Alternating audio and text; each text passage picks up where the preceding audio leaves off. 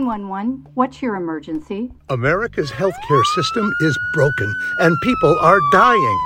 Welcome to Code WACK, where we shine a light on our callous healthcare system, how it hurts us, and what we can do about it. I'm your host, Brenda Gazzar. This time on Code WACK. The ongoing COVID pandemic in the U.S. has brought to light disturbing disparities in health and healthcare. Everything from unequal access to health insurance and medical care to unequal risk of infection to COVID. We recently spoke to Dr. Paul Song, president of Physicians for a National Health Program, California, and a radiation oncologist who has treated Medi-Cal and uninsured patients. Welcome to Code WACK, Dr. Song. Great to be here. The Biden administration has prioritized health equity, both generally and in response to the pandemic. Yet their focus seems to be on health insurance market reforms, known as building on the ACA, and on expanding Medicaid. Is this the best way to address our health equity problems, even in the short term?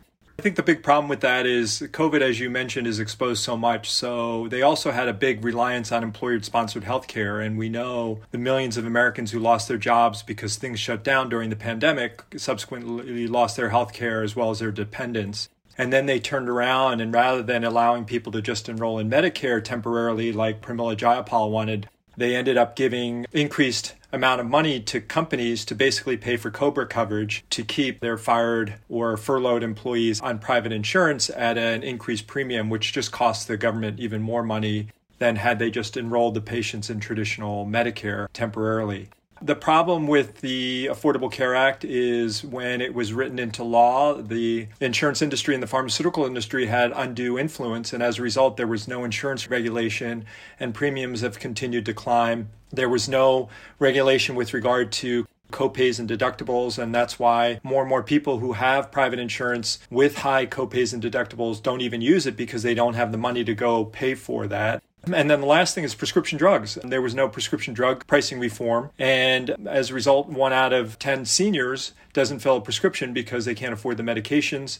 And 45 million Americans in 2017, prior to the pandemic, reported that they didn't fill a prescription as well. So whatever cosmetic things that the Biden administration is trying to do, while they're better than nothing, is simply throwing good money after bad. Wow. Inequities seem to be built into the U.S. healthcare system. Americans get their health insurance from different sources, and as a result, their costs and coverage are very different. Just looking at California, but this is true all over the country, the 3 major sources of our health insurance are employment, as you mentioned, Medicaid, and Medicare. As of June 2021, more than a third of Californians were enrolled in Medi-Cal, which is California's Medicaid program. What's the impact of this on the state's most vulnerable in terms of their health? I'm a rare breed of Medi-Cal doctors in that I'm a specialist, and there are far too few specialists that are willing to see Medi-Cal patients because the reimbursement is so low. And as an oncologist, I've seen far too many patients present with really advanced cancers, where had they gotten the timely diagnosis and intervention earlier on,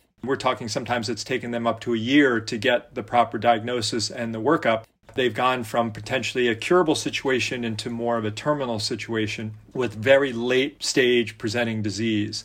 The reality is that Medi-Cal has been sort of the de facto sweep under the rug solution for Sacramento in that when they see that we have this uninsured population, they really sweep the problem under the rug. They put more people under Medi-Cal. And while that may be better compared to states like Louisiana, West Virginia, Mississippi, the fact is that when you have that many people under Medi-Cal, as you mentioned, 1 out of 3 in the state of California, and the reimbursements are 48th out of 50 states, and as a result, it's roughly 70% of what Medicare pays, you have so few doctors and hospitals that are willing to participate in Medi-Cal. And as a result, patients can't find doctors to take care of them. There was a survey that was done a few years ago that found that for every 100,000 people on Medi-Cal in the state of California, there were only 39 providers. And each year you see Sacramento say, well, let's add more people to Medi-Cal, but they don't do anything to incentivize more doctors or hospitals to participate. And what you're doing is you're further adding more people into a system, but increasing the delays and reducing access to care because you have fewer and fewer doctors.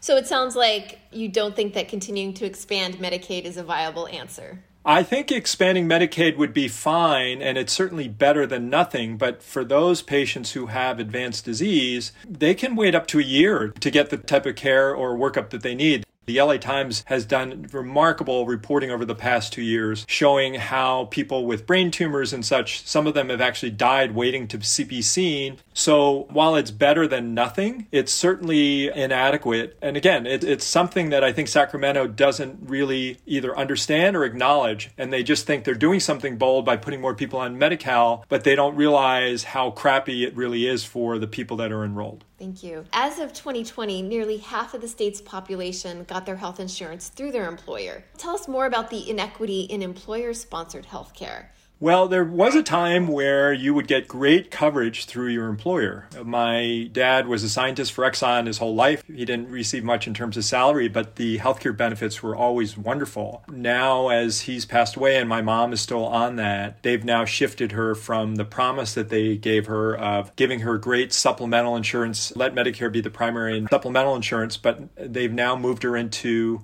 against her will, a Medicare Advantage plan that greatly reduces networks, access to care, and at the same time, where she never had a copay and deductible, now she has copays and deductibles. And they just did this unilaterally. So they've broken promises to employers once you become retired. But for those people who are still actively getting their coverage through their employer right now, they're being asked to contribute more each month out of their own paycheck towards their premiums. And then when they get sick or have to use the care, whether it be going to a doctor or paying for drugs, they're being asked to pay more in terms of copays, deductibles, more towards their prescription drugs. So as a result, not only do they have less take-home pay upfront because wages have remained stagnant, but then on the back end, they're being asked to pay more towards their own health care. And this is, quote, the great employer-sponsored health care that so many corporate Dems defended during the Democratic primary. Wow. So do you think quality of care is better in employer-based health insurance? Are employees getting more bang for their buck? It depends on the company you're working for and the degree of healthcare that you have. But there was a study done by the Kaiser Family Foundation that found that up to a third of people who got their coverage through their employer were grossly underinsured, meaning that if they got sick and had to use their healthcare, it would not protect them from financial harm, either because the copays were too high or the deductibles. Some of these plans had deductibles of $6,500 to $7,000 a year, and most American families don't have that kind of money sitting around. And that is just the deductible side. Then once you use the healthcare system, if you have one of these really poor plans and you're responsible for 30% of the coverage, then that all adds up as well. And then what about the limited choice of physicians and hospitals when you have employer-sponsored health insurance? That's really more of a reflection of the insurance plan that they choose. But we do know that most plans in the state of California have narrow networks. And narrow network means that in your given county or region, that your plan only allows you to see 25% or less of all the doctors in the plan. So that's one of the things I always think is so ridiculous when you hear politicians say that Medicare for all would take away everyone's choice. Well, reality is right now, most of us are in a plan that we can't see the majority of the doctors in our area, that we're very limited in the amount of doctors or hospitals or places that we can actually go for care that we need. Got it. Now let's talk about Medicare. According to the Kaiser Family Foundation, in 2020, 16% of the state's residents are covered by Medicare. How does Medicare fare in terms of equity? Well, Medicare is certainly far better than private insurance. It's far better than Medi-Cal. It's not perfect, but if you talk to most people who are on Medicare right now, they are far more satisfied than they were when they were on their private insurance. Obviously, for outpatient costs, it only covers 80% of expenses. And, for a lot of seniors who particularly do develop more medical conditions as they get older, there is the concern that you're going to use up your life savings paying for that additional 20%. But unlike, other health insurance plans, there's no narrow network. You can go anywhere you want. You can see any doctor you want. You can go to any hospital you want. You don't have to wait for pre-authorization. Now, there are some doctors out there who choose not to participate in Medicare. I think that's really kind of against the Hippocratic Oath, but that's their choice. But there are far more doctors that participate in Medicare than not. And whereas an insurance plan may only allow you to have 25% of the doctors in your area, I can guarantee that most doctors in an area will accept Medicare far more than participate in a private insurance plan. Is there any way that Medicare can be made more effective?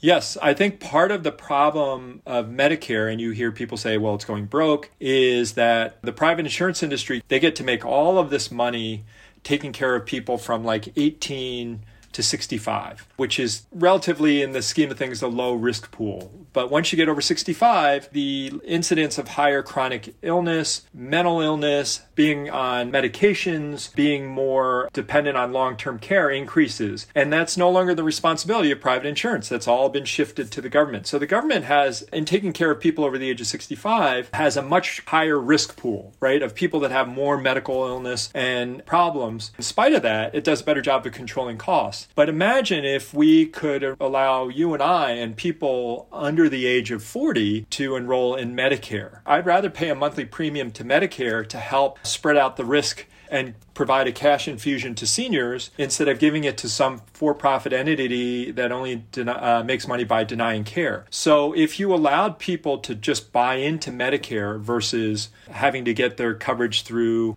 one of the other, big insurers, I think it would go a long way to, one, reduce costs for seniors, increase their benefits, but at the same time, spread out the risk pool for the whole program in general. So, as far as a public option, I am not in favor of setting up a de facto second public option. But if it allowed me to purchase the current Medicare that my mom participates in, I would rather do that than have a check go to United Healthcare or one of the big insurers. Thank you, Dr. Paul Song. Do you have a personal story you'd like to share about our WAC healthcare system? Contact us through our website at heal-ca.org. Find more Code WAC episodes on progressivevoices.com and on Nurse Talk Media. You can also subscribe to Code WAC wherever you find your podcasts. This podcast is powered by Heal California, uplifting the voices of those fighting for healthcare reform around the country. I'm Brenda Gazzar.